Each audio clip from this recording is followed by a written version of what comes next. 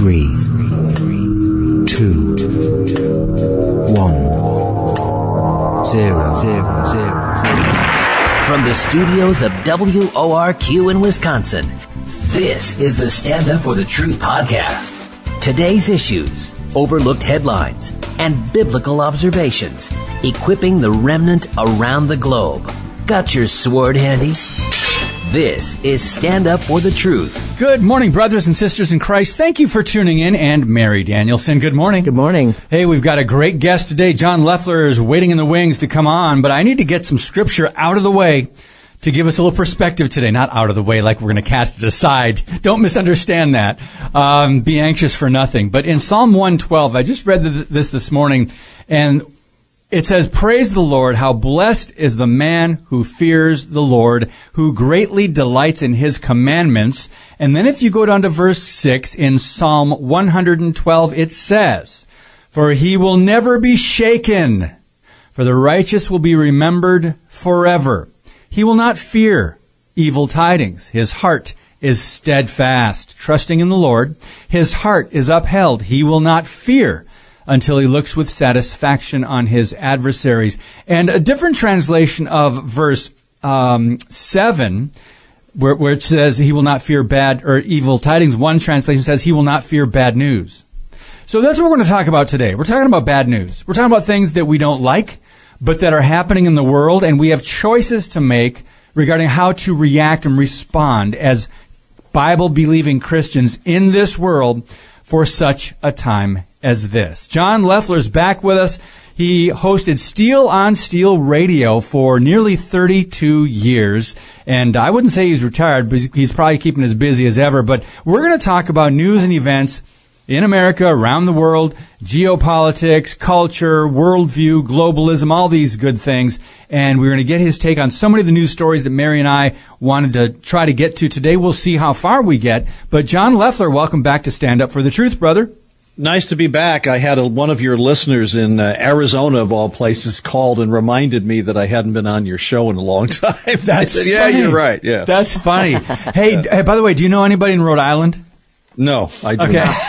We've got That's worth a try. Yeah, we've got 49 out of 50 states that have made a donation to the radio station here, the podcast, and we have not been able to reach anybody in Rhode Island. So I know there are Christians there, but I check with almost every guest. But John, there's a lot going on. Before we even give you the specific articles that we have in front of us that we wanted to touch on, just since we've had you on last, and I think it's been maybe 6 months, I don't know, but just overall what's happening. Give us the bird's eye view from that biblical perspective on what you see and how you can warn Bible-believing Christians that are listening and paying attention.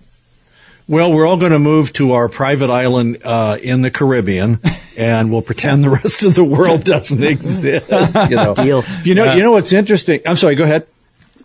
No, I just said it's a deal. She wants to move to the Caribbean. Yes.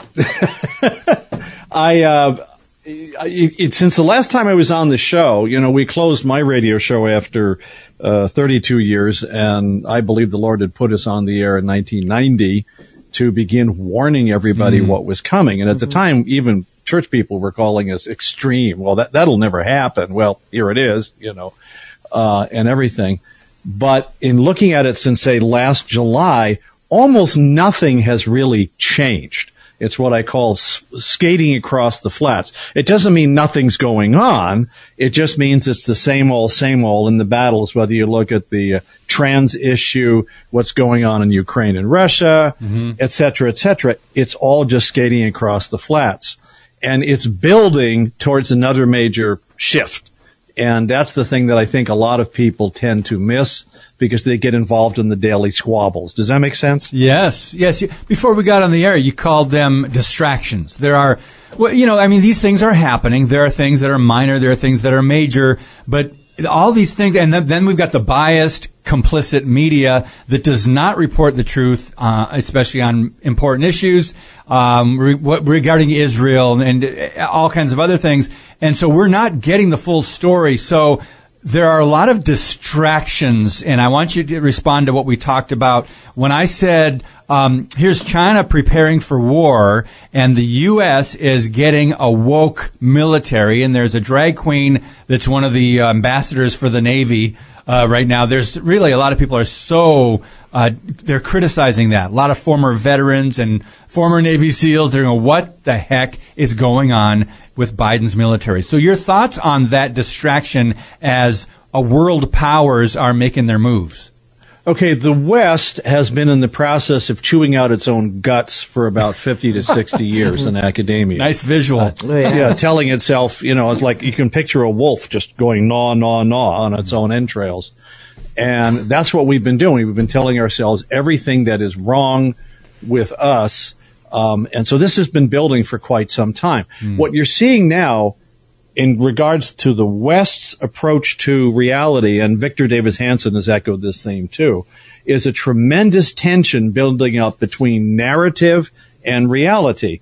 And you'll never guess ultimately which one wins. Yeah. It's reality. Reality becomes real. And that's what we're seeing now. You mentioned this with the military, David. They're over here with all this hocus pocus trying to do what they're doing. But China, I don't know if you watch this, the big underlying substrate here to everything is the coming collapse of currencies or transformation of these. Yep. China just added in the first quarter here, $2 trillion. $2 trillion it threw into its national debt, trying to make its GDP look great. China right now doesn't have a plan B. Its plan B is war. And so you need to watch that one. We're watching the move of the U.S. dollar towards its demise. And the central banks, even Christine Lagarde from the European Central Bank has said this, we want to have a digital currency. And by the way, they are going to chase Bitcoin and the others out of the market. I'm predicting that governments will not tolerate competitors, but they want to have digital currency so they can track virtually all important transactions. Lagarde has said this. We know that's in the issue.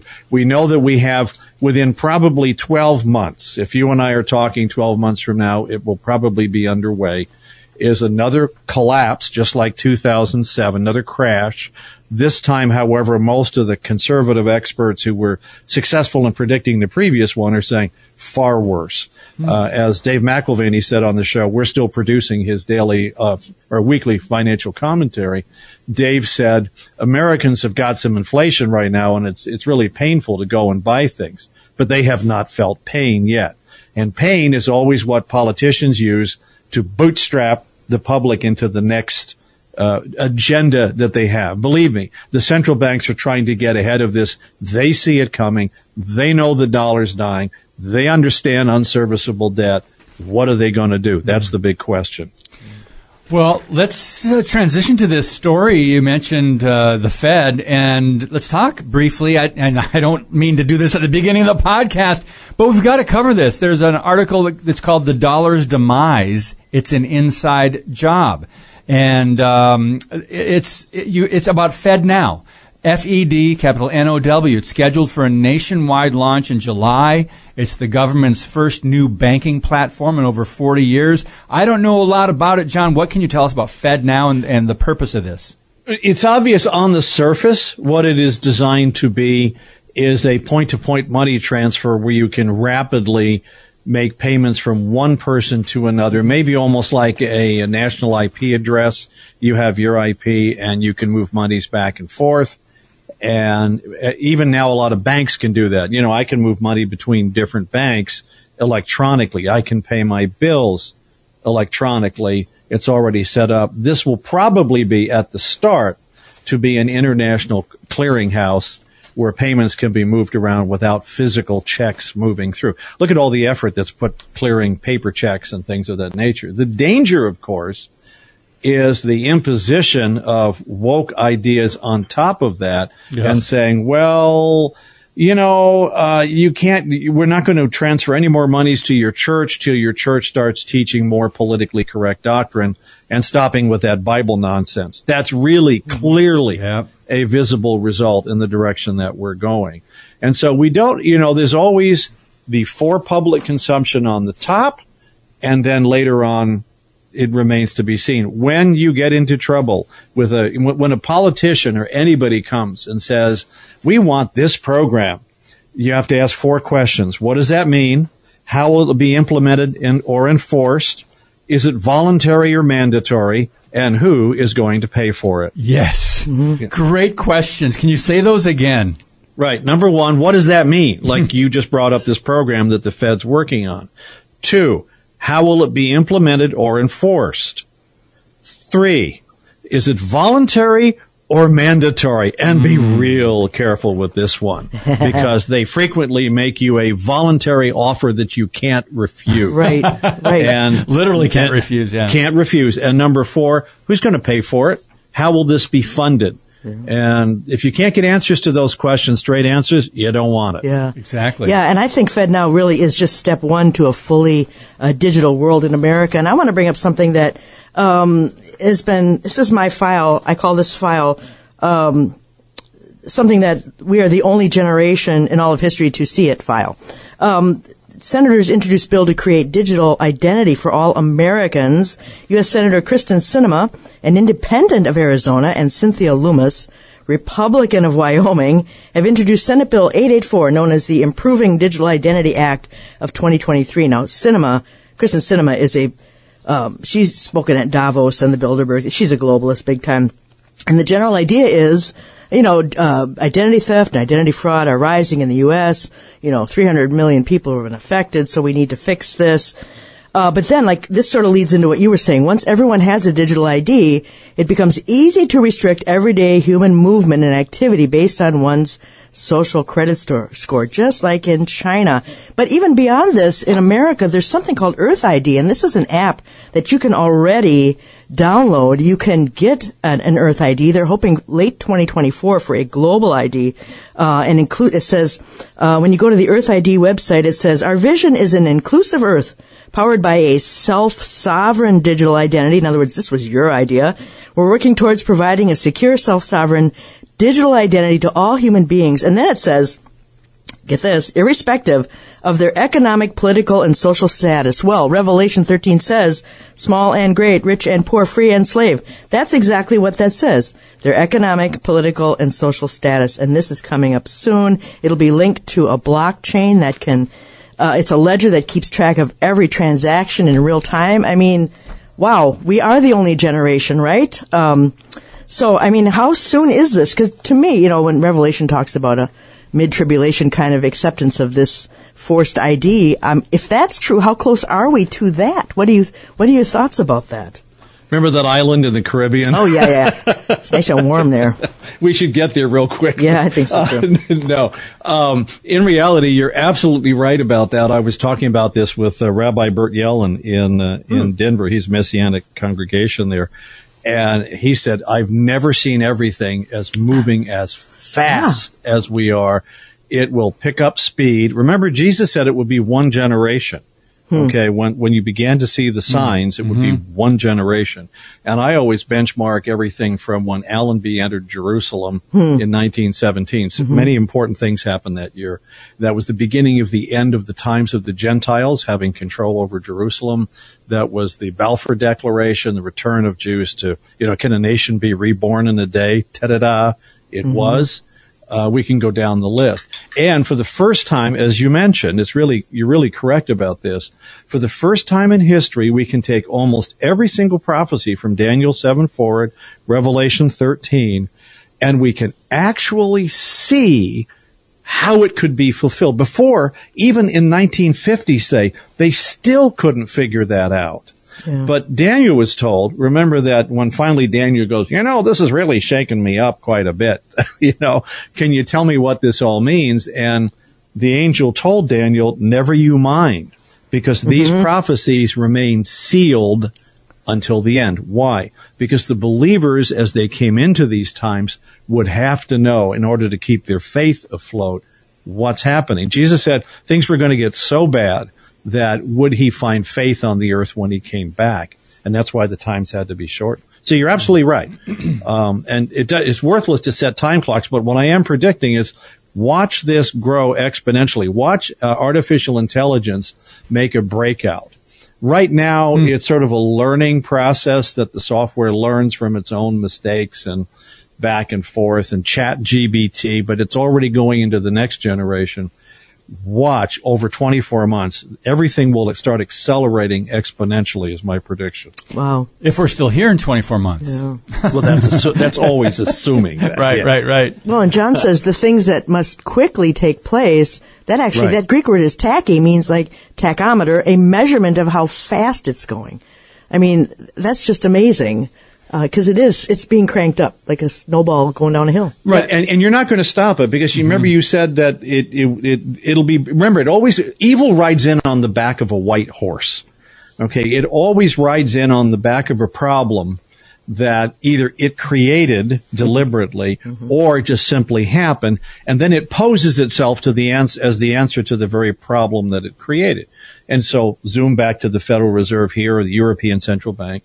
And what is the Fed doing now? Is it containing this? Just barely. Its job is to maintain your expectations, not to necessarily keep things under control. Look at the number of bank failures since Silicon Bank went hooey. Okay.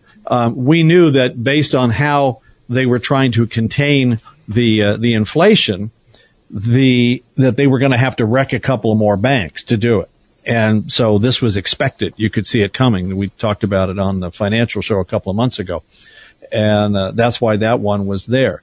They also know the end game is coming. They're trying to get ahead of that. Politicians are always trying to tell you how wonderful everything is. Look at the headlines today. Record unemployment, blah, blah, blah, blah. Of course, when President Trump was in, oh no, we're not going to mention that. David, as you talked about, everything is manipulated, what we hear. You had asked me, remember we talked by email, and you said, what about what happened to Tucker Carlson? And, well, what you see is you have socialist TV station C and socialist TV station F moving closer and closer to each other. And that will be the official left and right version of things. Wow. I like how you phrased that. Back to that article or the idea about the technology. This is on the Fed now, but you can apply it to AI and other things that we're seeing happen.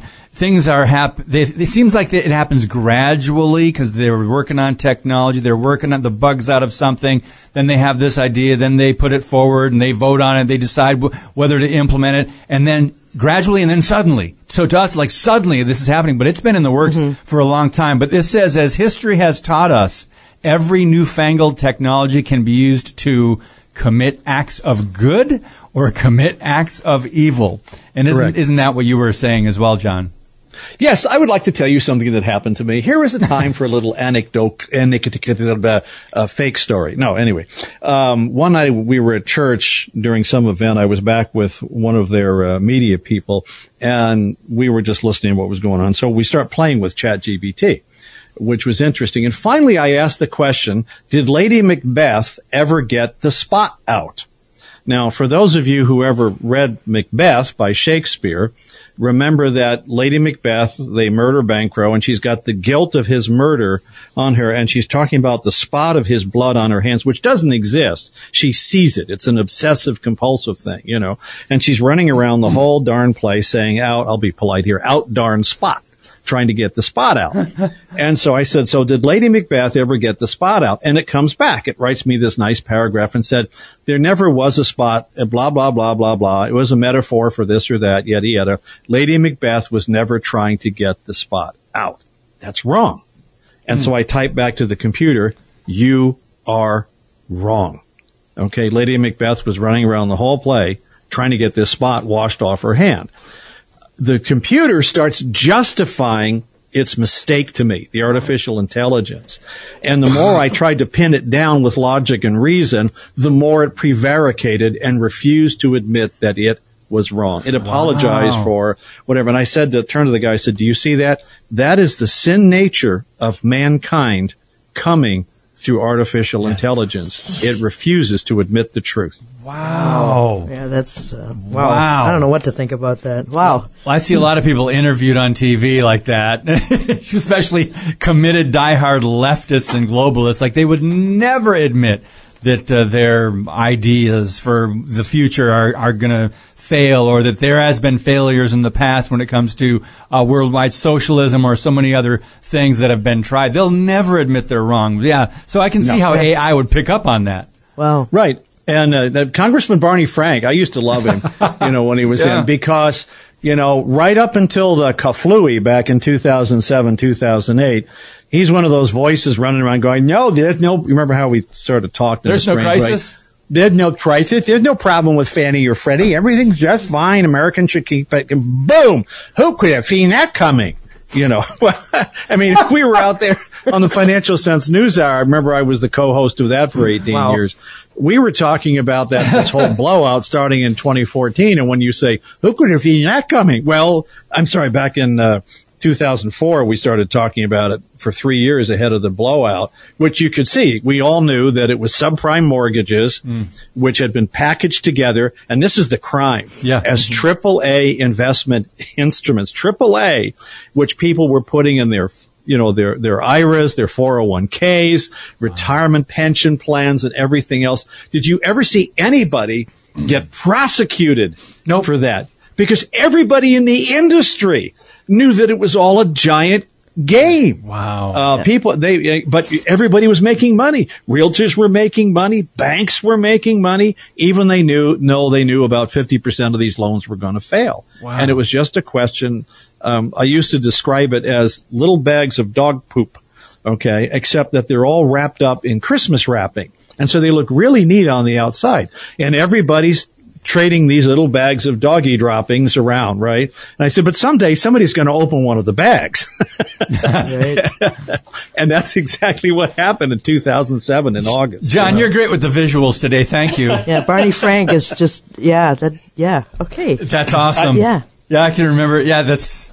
okay, we've got 8 minutes left, and Mayor, did you want to touch on Charles in Charge or what? Well, I just want to ask you real quick about this guy who left Google, and he says it's not to badmouth Google. Well, he's badmouthing what Google does. Basically, the godfather of AI. He quit this week, Jeffrey Hinton, because he says that our brains, we have roughly 86 billion neurons in our skulls and 100 trillion connections that those neurons forge among. But now he's saying that the technology underlying ChatGPT features between 500 billion and 1 trillion connections.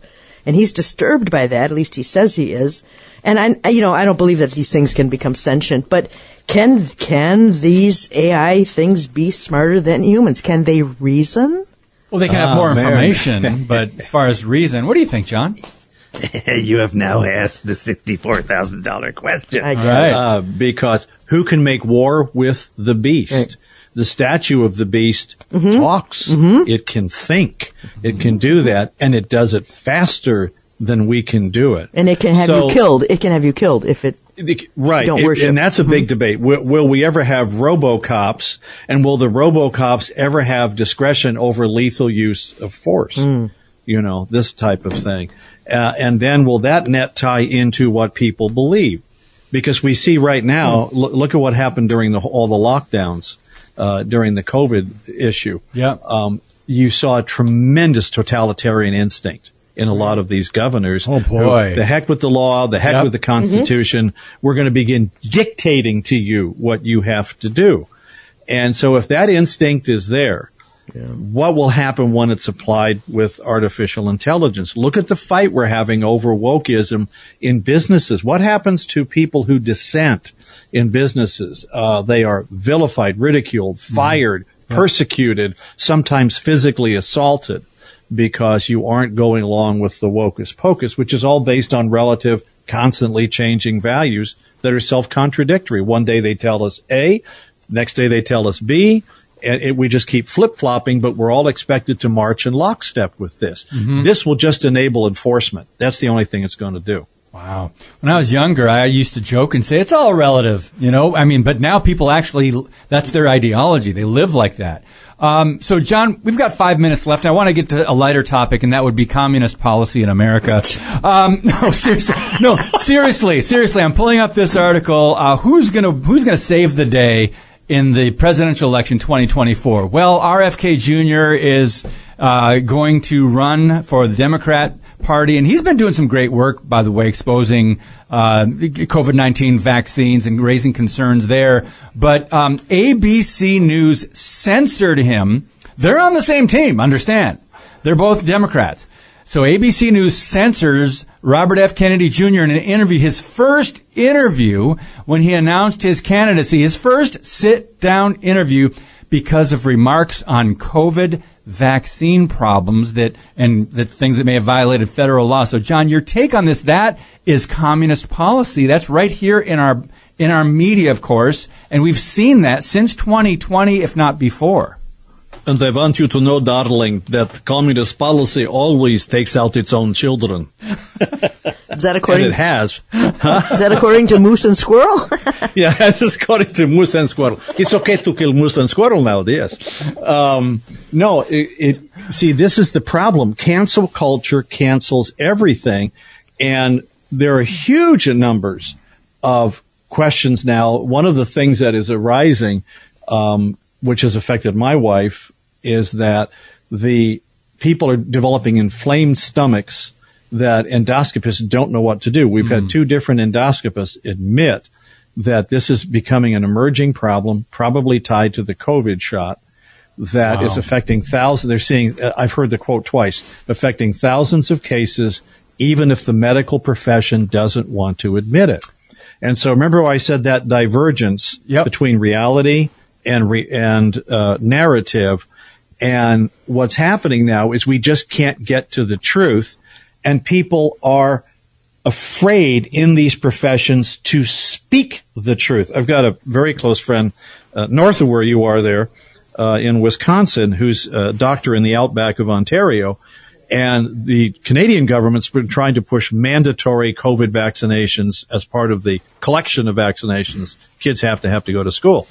And he called me one night and said, this is absurd, because we know that deaths between 0 and 19-year-olds is a round-off error. It's way out there from COVID. It's almost non-existent, and it usually comes to someone who has a comorbidity already. And so we ran the numbers.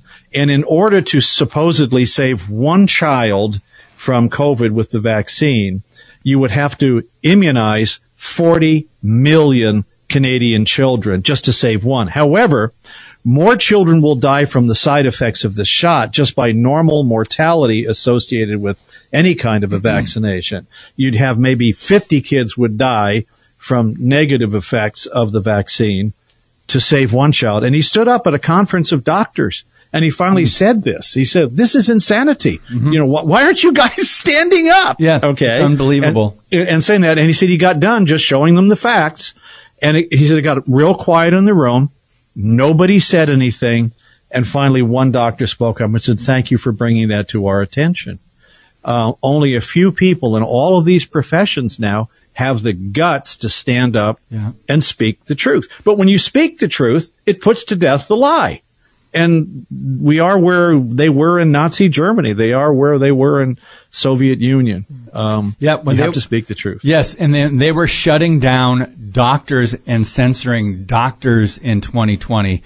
If you came out, if you were against the media or the government narrative, their talking points, they would silence one side. And then big tech, I call it the one party, big tech media conglomerate. Big tech was censoring people on social media, and they were allowing the government-approved talking points. And that, John, as you know, that's communist policy. That's what the communists do. They put out their propaganda, and anything that speaks against it, you shut them down. You silence the critics, right? Yeah, that's exactly what it is. And Václav Havel wrote a very good essay on that. He passed away about less than 10 years ago. He was the first president of the Czech Republic after the fall of communism, and it's called The Power of the Powerless. And he says the new dictatorship today, and this is where we're moving, is into this technocratic fascism. The new dictatorship is not dedicated to an individual, although you and I both know, all of three of us, sorry, that's right, there are three of us in this conversation, and we all know that that's not going to be true in the end. It will be devoted to one person. Yep. But the deal is it's devoted to an idea. And everybody, even the leaders, have to give lip service to the idea. But the moment one person speaks up and the second person speaks up, things start to change. We'll be right back with more of John Loeffler on Stand Up for the Truth. Keep it right here.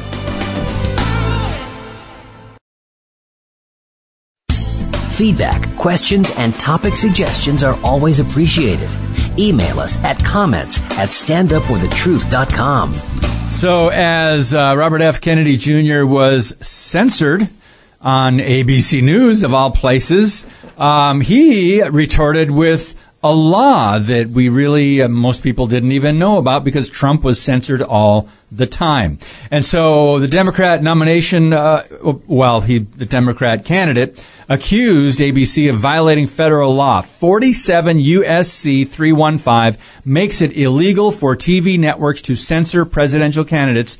But last Thursday, or I believe a week ago Thursday, ABC showed it's complicit in this by cutting most of the content from their interview with the presidential candidate. Now, this is fascinating, John Loeffler, because we know that they shut down and silenced and shadow banned and censored Trump and even took his stuff out of context. And that wasn't just social media, that was the media.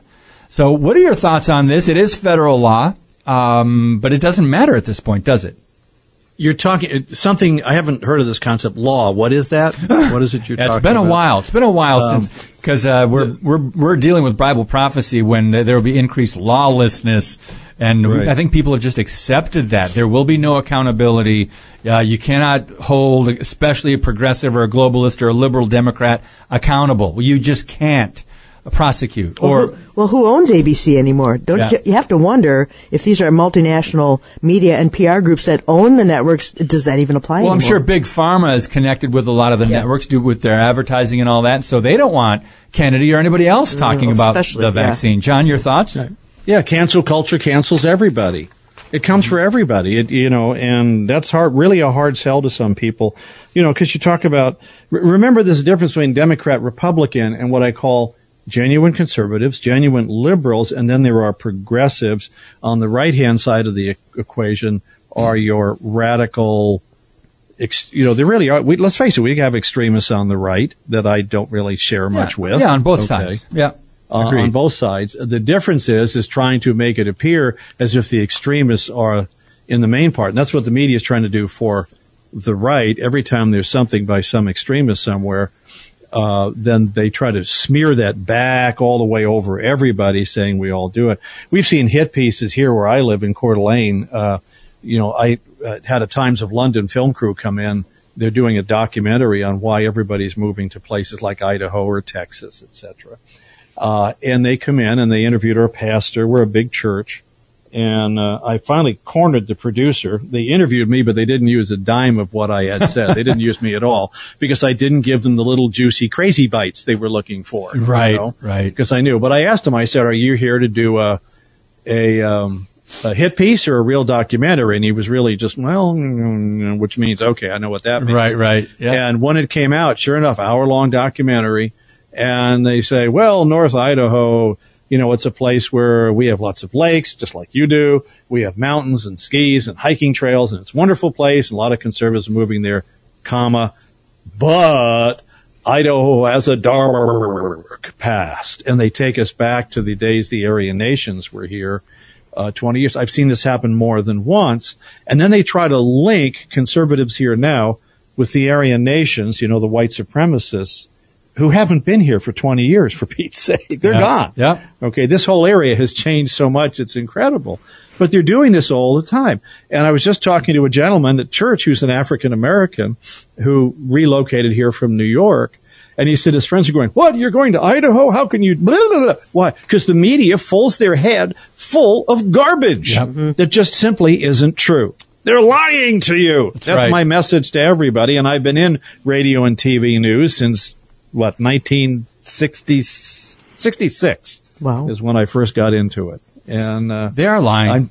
I'm disgusted. They're lying to you. Well, ever since Cronkite said, and that's the way it is. Right. And even we should have asked more questions. Yeah, we should have. And even here, and you should have seen the lies with the Wisconsin Supreme Court race before the election, and just the left was putting out these blatant lies about Dan Kelly, the guy that was running for the Wisconsin Supreme Court. It was not surprising if you knew how this worked, but they were so far out, and they, of course, nobody's held accountable for that. John, a related topic is that a handful of giant corporations control the global propaganda machine. This is an article over at children'shealthdefense.org by Dr. Joseph Mercola, and he says the world's 4 largest advertising holding companies, and the Interpublic Group is one of them, are deeply interlocked with the corporate media, the military-industrial complex, and global policymakers. This is pretty extensive, so we can't really dive into this like we really would like to, because there's a lot of detail that goes into this. But we've known for years, as you see one corporate buyout and they take over the smaller companies, and someone's got to control it at the top, right? And now we're down to a handful of players, it seems, right? Pretty much so, yeah. And there's a lot of times a revolving door. Have you noticed people that are, say, White House press secretaries then go and become commentators, and in the same thing in the military-industrial complex, same thing in the education complex. And that's what started this whole thing, by the way. The major shifts in education back in the 1980s, they were the educrats, meaning the elites at the top. They were telegraphing where they were going to take education and how to brainwash the children, literally brainwash them factually. Not they were using the Soviet methods of doing that. Yes. And that's why today's kids, remember that if you benchmark 1989 for the change, when Dr. Shirley McCune gave the keynote speaker's address at the governor's conference on education, I only have fragments of the audio.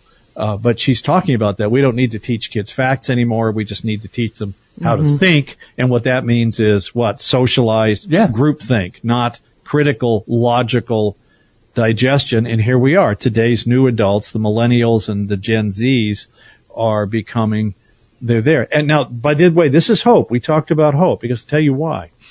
Remember, cancel culture cancels everybody, and oftentimes its own children first. Because let me give you 4 different levels of what's going on right now. The top level is what I call the hoi polloi. That's you and I. We go through our daily lives, and you just want to raise your kids and go to church or do whatever you do, play golf. That's it. The second level, those are the true believers. This is like, global warming is a threat. We're going to toast by next year if we don't immediately shut down all fossil fuel. That type of nonsense. Greta Thunberg, for example, she's a true believer. That's what that one is. Well, she's programmed. Black Lives Matter. Yeah. Like the younger generation. They're programmed. Right? They're programmed. Yeah. They bought it. Yeah. The third level, now this is where you used to find people like Lenin and Hitler and everybody else. That's the PMC, Power, Money, and Control Group. And the PMC group at level 3 only need the people at level 2 as just to get their agendas across. They need the whole marching army. It was like the brown shirts. They all bought it, and they were the brown shirts were the same things as the Antifa crowd today. They go out and riot on the streets, intimidate, break things up, burn things down, whatever needs to happen. And then the fourth level is really the conspiracy level. That's where the demonic is. And that's where Satan is orchestrating all these different groups from behind, because Scripture says the whole world is in the power of the evil one. Well, in level 2, they get disillusioned. And what we've given, you find when you talk to millennials today, if they will talk to older people, which they are ageophobic, they don't know how to do that. A lot of them are depressed. Yeah. They understand something's wrong. Yeah. They know it inside, but you see, groupthink prohibits them from speaking it. Yes. So they can't come out and admit it. This is a tremendously fertile field for evangelization to rescue them from their own cancel culture. And that's what we're supposed to be doing. You're not going to stop this flow. It's huge worldwide of where we're headed. Yeah. But the mission statement of the church never changes. Go forth, make disciples, rescue some from the fire, snatching them from the fire. And if somebody doesn't want to be snatched, go find somebody else who does. Take them out of the fire. So this is our job. The skills that churches are going to need are totally different than what we've had now. Yep. And a lot of pastors, it's funny watching how the different pastors are reacting, just like pastors did in the onrush of Nazism in Germany. Yes. Some of them spot early on what's happening and decide to take a stand and countermeasures, underground seminaries like Bonhoeffer did. Other pastors start waffling back and forth.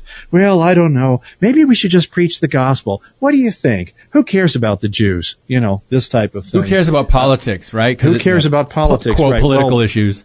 Right. And political issues are not going to leave the churches alone. Right. That's the funny part. Because they are moral issues. They are moral issues. But, John, you said something very interesting. We've talked about this quite a bit, how there's a parallel between what's happening in America and what happened in world history in Nazi Germany. And as you said, approximately 1/3 of the pastors only in Germany actually stood up and resisted, and many of them were hanged and killed and persecuted. But we're seeing the silence of the American church generally on so many of these huge life and death issues, a lot of them.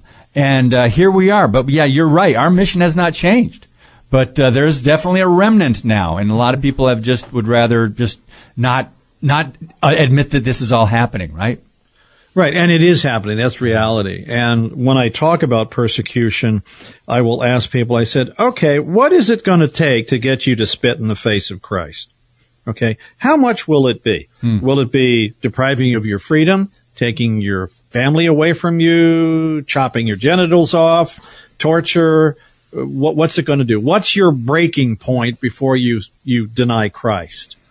And I said, that's the first thing that you have to know before you go into anything, that's your benchmark, that no matter what happens, I will not deny Christ. And how far am I willing to go in order to not do that? And you have to think about that ahead of time. You have to know ahead of time the people you can trust. There will be a lot of people in churches today that apostatize as the screws get turned up. Yeah. And the screws will get turned up. Well, they are.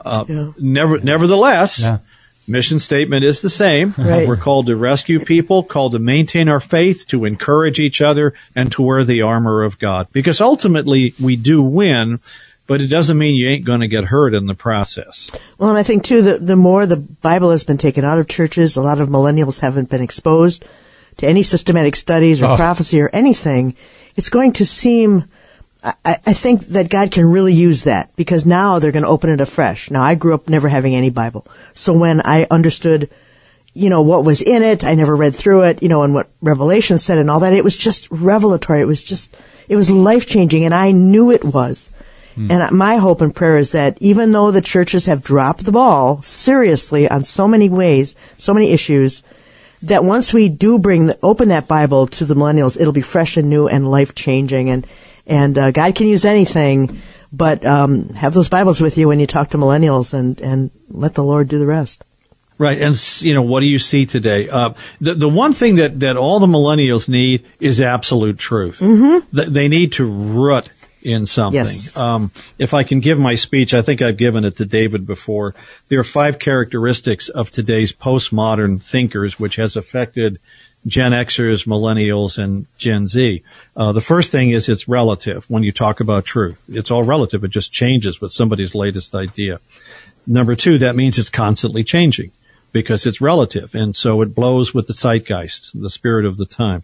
But because it's constantly changing, number 3, it's self-contradictory because what they say yesterday will suddenly be the opposite of what they say today. Mm-hmm. And so since they do that, number 4, it's compartmentalized, which means we put truth in different compartments. So my Bible life is over here, my sex life is over there, my relationship with my wife or girlfriend, et cetera, is over there, and my school life is here. And as long as you keep all of the contradictions in different compartments, you're okay. That's what intersectionality is all about. Intersectionality is an effort to harmonize all of the contradictions from this.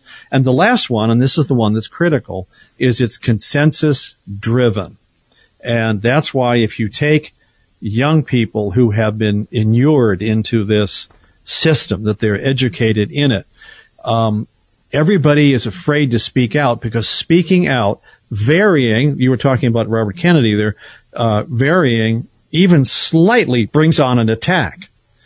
So everybody's watching everybody else to make sure that everybody is talking the same line, even if you don't believe it inside yourself. And many of these, a friend of mine runs a health spa, and she told me, she said, once you get their confidence, oh my gosh, the floodgates just open up, and they begin to talk to you about what they're really thinking once they know it's safe to do that. But bear in mind, by the way, that squashes any kind of innovation.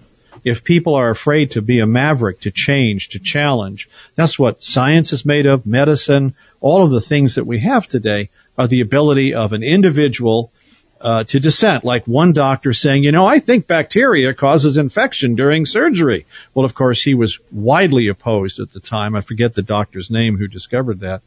But we accept that today, whereas back then he was ridiculed. Mm-hmm. And the same thing with other diseases, etc. So that's why if we can get through this shell that they have to forcefully put up, then you can actually get somewhere, and they will respond to that. Remember, millennials don't care what you know until they know that you care, because they're all relationship, groupthink driven. And they represent everything that looks like what brainwashing used to look like during the Korean War or the Vietnam War. It resembles that. And brainwashing really is having somebody accept ideas without them opposing it, without having to force it on them. Right. And they don't know, many of them, most of them, they don't know that they're brainwashed. They don't know that they've been fed one set or one ideology or one worldview, and that's correct. Then that they have been programmed. And so I think what I'm also thinking about while you're talking, John, is when we do share, because we do care, we don't want the younger generation to go to hell. We do want to save as many as we can, and we do want to speak the truth, and hopefully it'll penetrate some. But I think we need to surrender our expectations, because they are raised. I mean, think about the hours of influence in the government-run schools and the media and social media, Hollywood, our own government and corporations. They are programmed so deeply, and it is so ingrained. And I don't know, thousands and thousands of hours of not just, quote, air quote, education, but propaganda. And so they're taught to be social justice activists. We still need to reach them. We still need to put forth the effort, but surrender expectations. What do you think? Yeah, no, I think you're absolutely right. And by the way, you are describing exactly, if you go back and look at the education literature in 1948, the educrats were saying we had to get children away from their the poisonous ideas, they called them, the poisonous ideas of their parents and pastors and priests. Wow. They were saying that, okay, that they had to do that. Now, and you see it in fruition today, where if a girl needs an abortion, they don't want to tell the parents. They don't want to tell the parents what the curriculum is that the kids are studying. That's the one thing that the COVID thing did for us during the lockdown, is suddenly millions of parents could go, you're studying what? Exactly. And seeing this. So they were talking about this separating kids, and they said the very same thing that you said. What are the churches and parents going to do when they have them for a couple hours at night and maybe an hour on Sunday or 2 hours, when we have them for 6 to 8 hours a day, 5 days a week? They said they can't fight that. Right. Well, David, my argument. Go ahead. I'm sorry. David, you said the word I was thinking: influence. They've been influenced by hours of influence. And when I first saw or understood these things on social media called influencers, I thought, who are you people, and who decided that you would? But on the other side of that is that they can be influenced by the power of the Holy Spirit too. So all is not lost. I know, as Rush used to say, they have heads full of mush, and you can influence that head full of mush, but we can also be praying that the Holy Spirit would be the number one influencer in this generation. In the same way, a lot of we had Chuck Gerard on yesterday, a lot of the Jesus kids who were just so far gone in LSD, and they were losing brain cells by the hour with all the drugs and all that, but God. Correct. Yeah. But God, He got a hold of their hearts and minds in a powerful way, and I think that God certainly loves them more than we ever could. Yeah. And so it's the power of the Holy Spirit can break through that and be their influencer. Amen. It's always the Holy Spirit. You can never, logic and reason are important things, but they will never trump the Holy Spirit. They will never, it's His work. See, He knows what's going on in their heads. You don't. Right. Okay. That's why that's important to remember. And just step up to the plate as the Spirit leads you, and you'll do it. And by the way, Jesus didn't win everybody over. Paul didn't win everybody over. That's right. Noah didn't win anybody over. Poor Noah. Well, Noah's whole thing, when it was over, it was all a wash. So don't worry about it. Okay. I think of Jonah. Nineveh repented, and he was angry at God. Yeah. So, what do you mean they repented? Yeah. He wanted to see judgment. Yeah. And I think, you know what, John, there's a real part of us that says, you know what, we hate evil, and we hate what's going on in the world. We want to see God's righteousness. We want to see His wrath poured out. But we do love people enough to say, to warn them that it's going to happen. A lot of people have no idea. Yeah, unfortunately, even some in the church have no idea what that's going to look like. Yep. Yeah, and there's going to be a demand now on your faith. You will not be able to be a loose Christian. Right. It will be different than it has been in the United States and Canada to this day. And this is going on all over the world, because we do have a Facebook page, Praying for Persecuted Christians. If anybody wants to go there, search Praying for Persecuted Christians. And we see this in the Islamic country. Jesus said in the end, the whole world would hate us on His account. Mm-hmm. He didn't say they'd hate us for the same reason, by the way. All right. In Islamic world, maybe it's because you won't acknowledge that Allah is God. In the Western world, maybe it's because you don't want to be a secularist. Doesn't make any difference.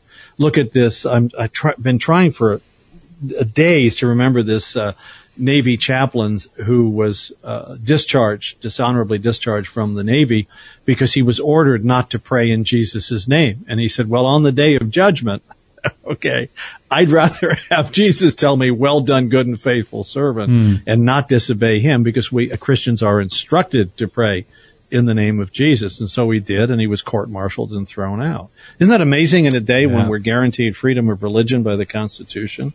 You know, that type of stuff happens. It's incredible.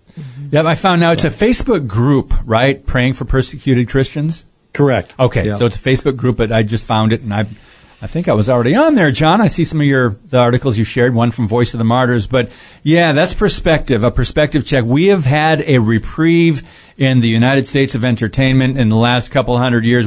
Because of our Constitution, because of our founding, because of religious freedom, so we have a hard time understanding what's happening now, as even in our country, they're firebombing crisis pregnancy centers and churches, and we're thinking, where did this come from? Because we're not familiar with it here. Yeah. But if you pay attention and understand world history, there's persecution everywhere. Richard Vornbraun, you're absolutely right. Richard Vornbraun, during his time in Romania, remember, he spent 14 years in prison. Yeah.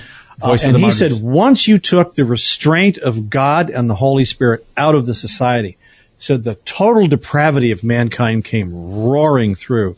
Sadism, murder, hatreds, everything came roaring out.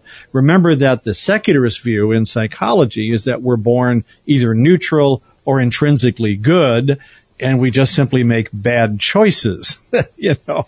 And one time I had a guy on the show say that, and I want to say, well, wait a minute. If people are intrinsically good, don't they just intrinsically make good choices? and why do we have so many intrinsically good people making very bad choices? Yeah, doing evil. Doing evil. Yeah. And that's what Vornbraun said. And see, this is what we've done. Listening to college professors tells me the most thing. Professor called me from Florida, and he teaches art at a local college there. He told me for the first time of incoming students, he has a whole classroom full of students who have no idea of the role of religion, Christianity and Judaism, in the development of Western civilization and art. They have no idea. Mm-hmm. They weren't taught it, that the importance of this underlying thing. And so that's where we are. We've let this go. Yeah. And you see in a lot of the fights that are going on over schools, you see the incredible bigotry in some school districts of the, of the staff towards Christianity. Just incredible bigotry toward that. But that's legalized. They can do that. Yes, right. Well, ABC, anything but Christ.